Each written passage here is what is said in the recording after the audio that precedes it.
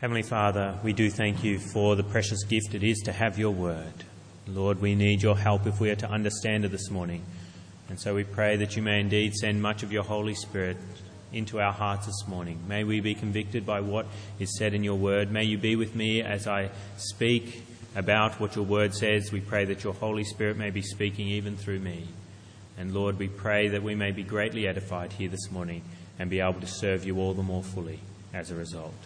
And we pray this in Jesus' name. Amen.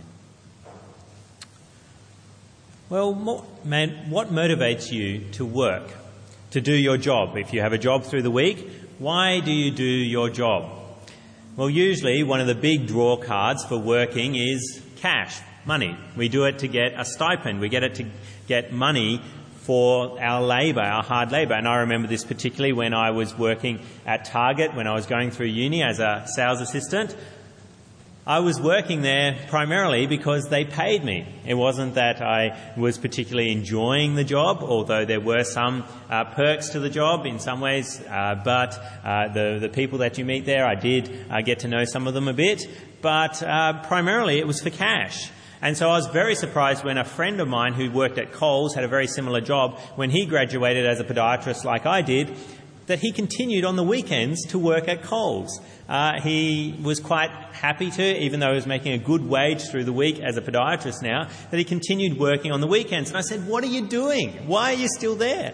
And he said, "I kind of like the social life that's there. I kind of like my friends there I've built up over the years. And so I'm not really doing it for the money, going along to Coles each week and working in the frozen food section. I'm going along because of the friends there." And yes, I must admit, I did enjoy my time at Target to some extent, and that's how I met my wife and how I got to marry her. But the question then is when you work in the ministry or as a pastor, as an elder, should you be doing that job because of money? Because you are interested in how much money you can get, which is the reason I was working at Target. It was because I wanted to make as much money as possible through the time that I would spend there on the weekends. Well, Peter says no. We've been looking at the book of 1 Peter for quite some time now, and we've come to chapter 5, and we've been looking at the qualifications for elders and what it means to be an elder of God's people. From chapter 5, which is found on page 1203 of 1 Peter, we've been seeing what it means to be a shepherd of God's flock in verse 2. And then last week we looked at what it means to serve and how we are meant to serve, what sort of attitude we're meant to have when we serve as shepherds of God's flock. And so the kind of people you should have as your elders, what sort of attitude should they have? Well, last week we saw in verse 2 that it says, "Be shepherds of God's flock that is under your care, serving as overseers, not because you must, but because you are willing as God wants you to be." And so last week we understood that you have to be willing to serve as an elder. You shouldn't be pushed into it. You shouldn't be serving because you simply must and there's nobody else who will do the job. That there should be a willingness involved. But then Peter also talks now about another qualification for being an elder, and that is in relation to money. He says in verse 2 also, "Not greedy for money, but eager to serve." Not greedy for money, but eager to serve. And that's what we're going to look at this morning, is this command where he says, not greedy for money, but eager to serve. Because the question is raised, should a minister be doing his job simply because of money, because of cash? And Peter says, obviously, no here, not greedy for money. And Paul, the apostle, also talks about the qualification for elder, that it shouldn't be about money. He says in 1 Timothy chapter 3, verse 3, elders should not be a lover of money. And then in Titus 1, when he's talking about elders as well, he says, not greedy for gain. They shouldn't be greedy for gain. And so the question is, should elders be interested in money? Should they be getting even money out of Christian work? Is it possible for leaders of church, for people working in Christian ministry, to even gain money? Or are Peter and Paul wasting their time speaking about something that's never actually an option, that they never actually get paid for what they do? And so that's my first main point this morning. I want to look at ways for elders to gain money. Is it possible for them to gain money? If you want to follow along my main points this morning, they're on the back of the church bulletin. I have them listed there. And the first then is ways for elders to gain money. And the truth is, there's always been opportunities for people to gain money through Christian work. At a local church level, much money passes through the church's hands. Funds are given for the poor at a very minimum usually, that the church is expected to have cash ready to help those who really need physical necessities. And also funds are given for missionaries so that people can go out and share the gospel. Then there's funds given for support of staff, people who are actually working at the church, and they pay them so that they don't have to work in other work to earn that cash, that they can devote themselves more wholly to the work of the church. And then funds are also given for maintenance of ongoing costs at a church. The electricity bill doesn't get waived by the electricity company because we are a church. No, the electricity bill must be paid. And so funds are given into the church, and buildings to maintain them and to actually build buildings, funds are given. And so there's lots of money passing through a church's hands. And then not just at a local church level is there money given for Christian work. There's money given for Christian work at different levels, different other parachurch organisations like colleges, theological colleges. People are serving, teaching future pastors, and money then passes into those colleges to employ lecturers. Missionaries, of course, are receiving funds. Parachurch organisations that work in different ones. We've just heard one this morning about AFES. Money passes into that so that students can be supported or staff to teach students about Jesus Christ. And then, of course, you can make money from Christian work in writing books, making videos and other types of material, educational material about God's kingdom.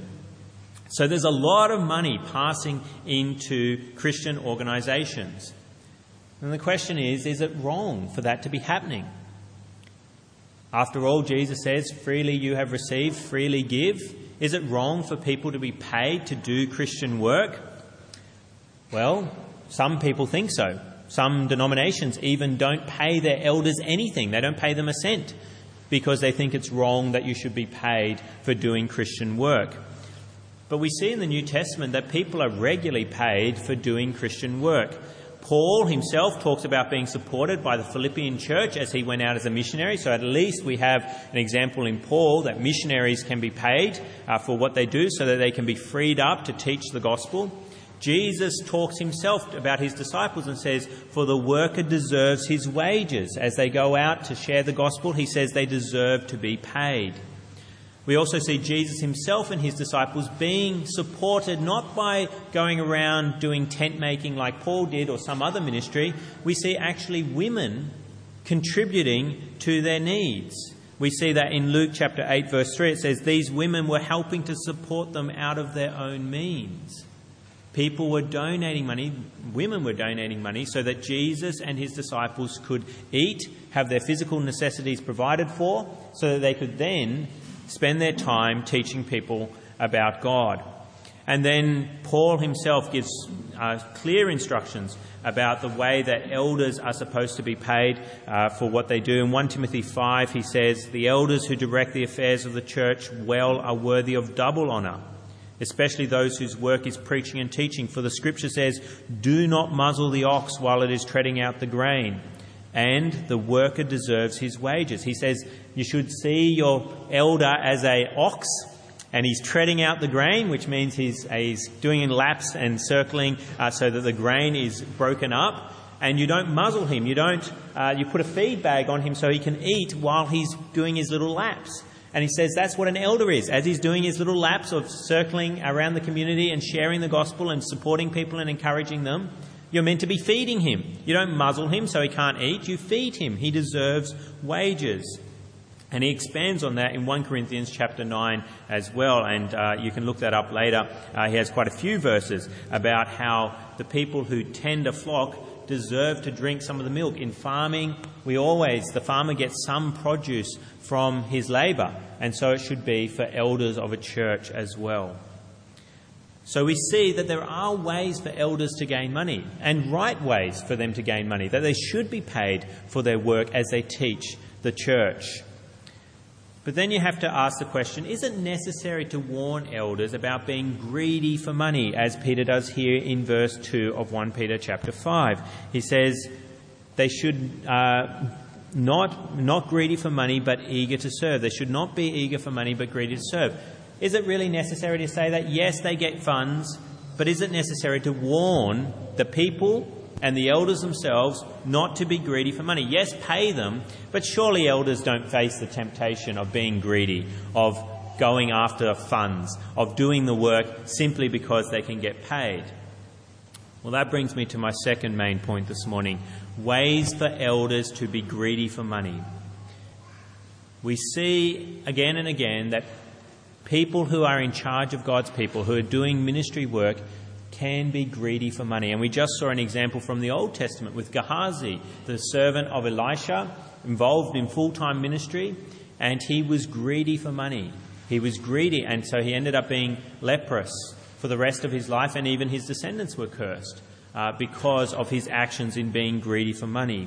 And elders can be greedy today for money as well. They are sinners just like everybody else, and they have that temptation to go after money.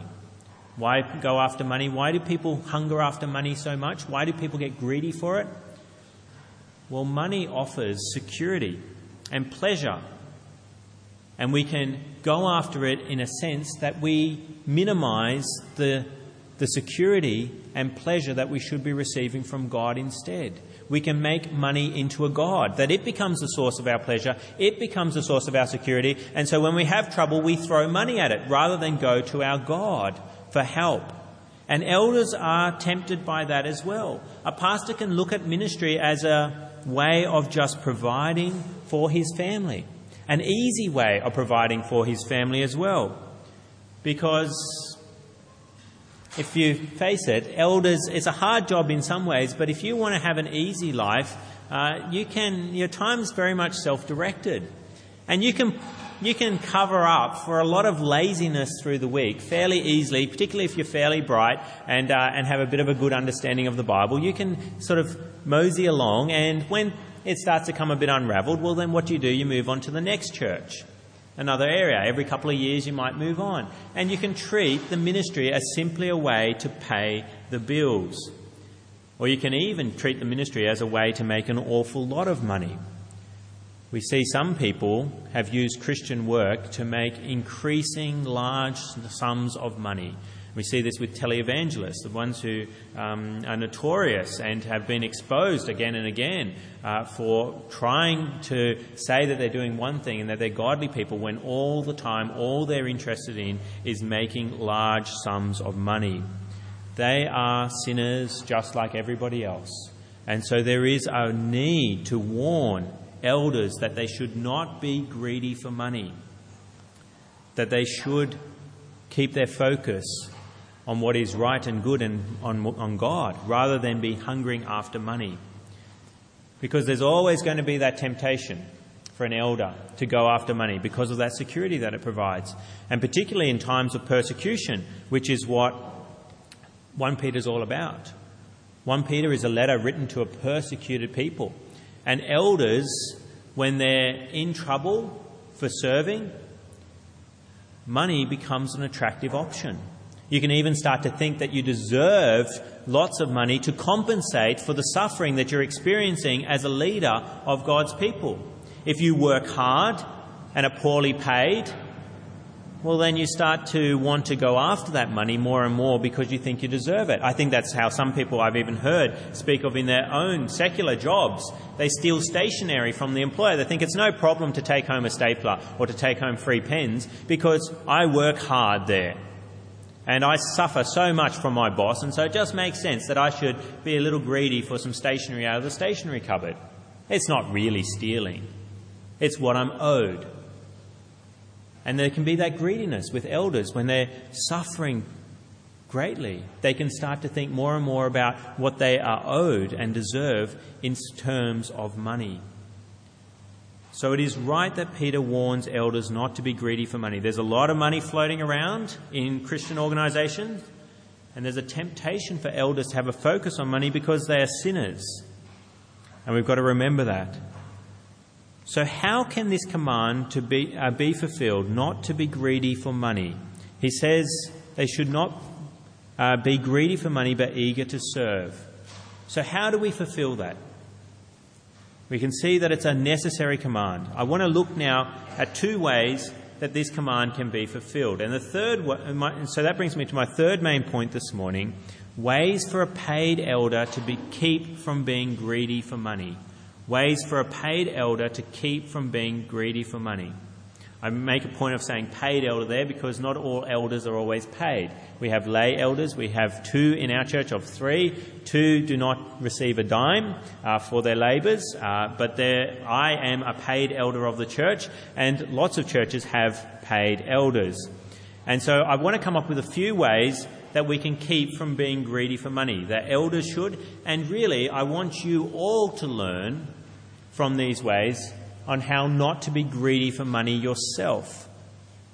Because greed is a real problem for everyone, not just for leaders of churches who are paid. We all struggle with that God of security and pleasure that comes from money, instead of focusing on our pleasure and security from God. And so I want to look at you in your job as well as the pastor on how to avoid being greedy for money. And my first way is by cultivating an eagerness in serving God. Cultivating an eagerness in serving God. And that's there in verse 2. He says what you shouldn't be, greedy for money, but eager to serve. Eager to serve. This word eager is a strong verb expressing enthusiasm in the Greek and a devoted zeal. And so basically what he's saying is you should be viewing your job not just as a job by which you make money, but as a calling, as a job that is being given to you by the Lord. And it's not about how much money you make in your job. It's about how you serve God in it. And so you should be eager to serve because you know that this job is from the Lord. And that goes for all of you. All your jobs are God-given jobs that you have been given. And you may see them as another day, another dollar. But you should recognise that that is a place that God has put you to serve a particular role in society. And you serve Him for His glory in that place. Yes, it is good that they pay you to do your job so that you can pay your bills and survive. But ultimately, we see again and again in the New Testament, even slaves told, serve your masters as to the Lord. And so we should all be doing that. We should be eager to work, not so that we can make a lot of money, but eager to work because that is what God has created us to do, and that is why He has given us that job. And so we should all be cultivating that kind of eagerness. Now, how do you make that eagerness come up in your life? How do you make a job that you may find painful, and being a minister can be very painful at times, how do you make that pleasurable, that it's not all about how many dollars you'll make? Well, you just keep coming back to the cross. If you want to take pleasure in the most mundane of jobs or the most painful of jobs, just come back to the cross. Because when you understand what it is to be a great sinner, a terrible sinner, how much you've sinned against the holy God, and then how much He has poured out His love for you by sending Jesus Christ, then whatever He asks of you, whether it be a painful or boring job, then you should do it with a great eagerness and great pleasure to serve Him because He has called you to that task. You come back to the cross again and again in your life. You should see the cross as a way to enjoy all that life brings to you, including the most mundane of jobs. And if you're not a Christian and you're here this morning, I want to encourage you to understand that is what Christianity is all about. Christianity is all about the cross. The cross we think of as Jesus repenting and believing in Jesus dying at the cross is just how we begin the Christian life. No, it is how the Christian life continues again and again. We've got to come every day back to the foot of the cross. And if you're not a Christian, I encourage you to understand that that is the greatest source of pleasure known to man, is to come and put your bow down before Jesus Christ at the cross trusting that he died for you, because once you understand how terrible a sinner you are and how great a Saviour Jesus Christ is, it makes all of life make sense and all of life pleasurable, because you are now serving a God who loves you so much that he sent his one and only Son to die for you. And if you're not a Christian, I encourage you to do that. Recognize what a sinner you are and trust in Jesus Christ's death for you. It is the only way of knowing peace with God and then peace with your fellow man, including that boss at work who you may just serve because you can get some money out of it. Jesus Christ is the only way for true pleasure, for true security in life, in this life and also in the next. So firstly, if you want to overcome greed, cultivate an eagerness in serving God. Secondly, cultivate a proper interest in money. Cultivate a proper interest in money. See, sometimes we think, money's so bad and greed's so bad that we just throw any consideration of money out the window. And some people just seem to make no effort whatsoever to take an interest in money, and they say, God will provide, and then when God doesn't, in their eyes, they think that, God's failed some way. And you see some people like this. They say, we'll go around tripping around Australia and tell people about Jesus, but they take no consideration as to how they're going to do that. And they expect when they rock up to different towns that churches there will support them because they've got this calling from God to serve by going around Australia and sharing the gospel. And they've taken no careful consideration as to how they're going to provide for their physical necessities as they do that. And so we need to take an interest in money. Peter doesn't say, throw all your cash out the window. He says, not greedy for money. Greed is the problem. Having cash is not a problem. It's when you're greedy for cash that there's a problem. And so ministers and you should also take an interest in cash so that you can provide for your necessities, and so that you're not forced to steal and you're not going in the other end where you're greedy to a point where that becomes the focus of your life. I love Proverbs 30 verse 8 and 9. I found it when I was a teenager, and I've always loved to look on it again and again. Where Proverbs 30:8-9 says, give me neither, it's a prayer to God, give me neither poverty nor riches, but give me only my daily bread. Otherwise I may have too much and disown you and say, who is the Lord? Or I may become poor and steal and so dishonour the name of my God. Two extremes. One is you are so poor that you end up stealing. The other extreme is you have so much that you don't see a need for God. What he wants is, I want to be in that elusive middle. I want to be there. And I want so that I honour God, but I don't sin to try and get money. And so a minister and you should make sure that you are having those necessities that you have provided for. There should be an interest in cash that you can pay your electricity bill, pay your rent, pay for your food, pay for your clothing, so that you can continue serving God. And so an elder of a church should make sure that the church is paying him appropriately. Some pastors seem to just go in and they don't pay any attention to what sort of pay package is for them, and their families suffer horribly because the church is not very keen on paying them much either. There should be a proper interest in money, because otherwise serious sin can happen in another way. Not through greed for money, but through poverty and through extreme circumstances that problems can emerge. How else can we not be greedy for money? Well, we should shun worldly interests. We should shun worldly interests where we have a focus on interest in cash, where we're constantly checking bank balances and things like this and how our shares might be doing in a share market. We should also examine our spending. You can be greedy in the way you spend, the money you go after, but you can also be greedy in the way you don't spend. The Bible calls this stinginess, where we are constantly trying to save money. Not out trying to earn money, but trying to save money. And I've even recognised this recently in my own life. When the carbon tax came in, I got really scared about how much money was going to be lost on electricity. And so I went round every night turning off power points all around the house. I turned off the power point at the microwave so the little blue light wasn't running all night. Turn off the power board at the back of the TV so all the little lights on the TV and the DVD player and everything wouldn't be running through the night. And I recognised how much time am I wasting being stingy with electricity costs, which is very fractional anyway in the grand scheme of things. I was wasting this time worrying about electricity costs. And so we've got to be careful about how we can become very stingy with our money as well, which is really greed as well. It's a greed for money, not through serving, but through not spending money. And we should also examine our own interest in what money can buy, because it's not just being greedy for money that can be the problem. It can be greedy for money so that I can be greedy for certain things that I don't need at all. And so we have to be careful about that. So that's how the pastor and even you can keep the command of not being greedy for money.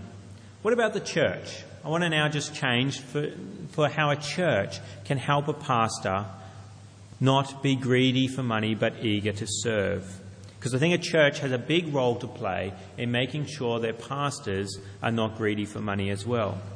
Firstly, make sure your staff are paid appropriately. Remember, Peter isn't saying here that you shouldn't pay your elders anything. They should be paid appropriately for their work, as we saw from those other texts. And elders shouldn't be living on next to nothing. Some churches have this attitude, we'll keep the pastor humble by keeping him poor. He won't have a struggle with worldliness because he won't be able to pay for anything that is worldly. He won't be able to pay for extravagant things in his house, possessions, or for extravagant trips around the world because we will keep him poor. But that's not a right attitude at all. A pastor should be well paid. He should be worthy of his wages. If he is worthy of his wages, then he should be paid. And a well-paid pastor then won't face the temptation, well, won't face it as much, of trying to steal money, trying to get money, to think, oh, I serve them so much, they pay me so little, so I'm going to look at ways to skim money off to me as compensation for my hard work. You shouldn't put a pastor in that kind of position. And I must admit and say that I thank the Lord so much for the generosity of Des Moines Baptist Church toward me. You pay me very well. You look after me very well. Most of you wouldn't have any idea how much I get paid. You might have some sort of guess from the annual reports each year at the AGM. But many of you don't even know how we come about to how much do we pay Joel. And I have to say that when I first started, I get paid at a stipend that comes recommended by the Baptist Union, and I started at the first level because, of course, I came straight out of college. And then I've been moving progressively further down, but then it stops because I have not been to the Baptist Union College and studied an extra 2 years full-time. I went to the wrong college for 3 years. And so the Baptist Union doesn't recommend that my pay continues to increase after I've been out for 3 years.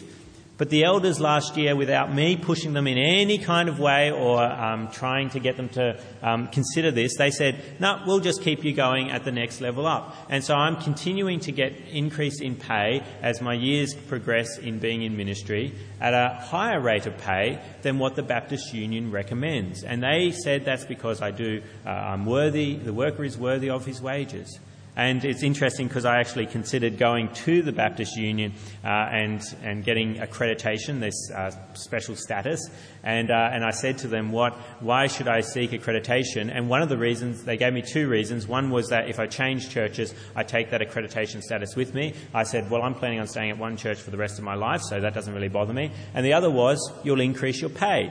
And I said, well, if I was interested in pay, I would have stayed in my old job. I would have made a lot more money as a podiatrist. And so I said, oh, well, no worries, I won't bother. And that was a few years. That was when I was just looking at going into ministry, coming out of college, my first year out. And now I get paid that rate anyway. So, but I have to commend you. I'm so thankful for a church that does look after me and my family so well in terms of pay. So that's the first way that you can help your paid elder. Make sure he's paid appropriately. Secondly, make the pastor's service as much a joy as possible through submission. Hebrews 13 says, obey them, talking about leaders, so that their work will be a joy, not a burden, for that would be of no advantage to you. Make it a joy. Make the paid elders of a church joyful in their service of you. Because if they aren't joyful, if they're experiencing pain and persecution from even the flock itself, then of course they're going to try and start taking advantage of the flock. They're going to look at that kind of idea of compensation. Make it a joy for them so they don't face that temptation of hurting you by seeking pleasure in money because they're not getting paid appropriately and then not getting people submitting to them as they should. And then thirdly, another way to prevent the pastor from being greedy for money is have lay people administer the funds with accountability structures. Don't make the pastor the treasurer of the church as well. If he becomes the treasurer, well, then there's going to be a big temptation because no one really... well, you might have an auditor, but it's difficult sometimes for the auditor to catch if someone's forging stuff. Don't do that. Have lay people administering the funds. And I should say about Des Moines Baptist Church as well. You do that very well. You have lay people doing it. I don't touch a single dollar. Well, when I get paid I do, but I don't administer that cash at all. It's all done by other people with accountability structures. And so you do these things, but I want to commend you in doing them. You're paying me appropriately. You're submitting to me. It's such a joy to serve you, as I even said last week. There's no thought in my heart of trying to get cash out of you because you all treat me so badly. It just doesn't happen. And then you've got accountability structures. And so we need to take warning from this passage, though. We need to recognise that greed for money is a problem that everyone faces. Do you recognise that? Including pastors. We have to be very careful. Do you cultivate in your own life an eagerness to serve God and not money? And do you try and keep your pastor from being greedy for money by paying him well, submitting to him so his work is a joy, and having accountability structures at your church? If this is not your church, then I encourage you to consider those things so that your pastor can obey this command and not be greedy for money. Let us speak with him now. Let us speak with our God. Heavenly Father, we do thank you for the elders that you do give churches, and we thank you that many of them do not struggle with greed for money. But Lord, it is such a reality that elders of churches are indeed sinners. And so, Lord, we pray that they may cultivate in their own hearts an eagerness to serve. And we pray that the people under them may not be greedy for money either, but they may be eager to serve you in whatever way they have been called to serve you. Lord, we do also pray for churches, that they may be careful to pay their pastors appropriately, that they may not starve their pastors, but that they may see that a worker is worthy of his wages. And Lord, we do also pray that the churches of pastors may be submissive to them so that their work is a joy.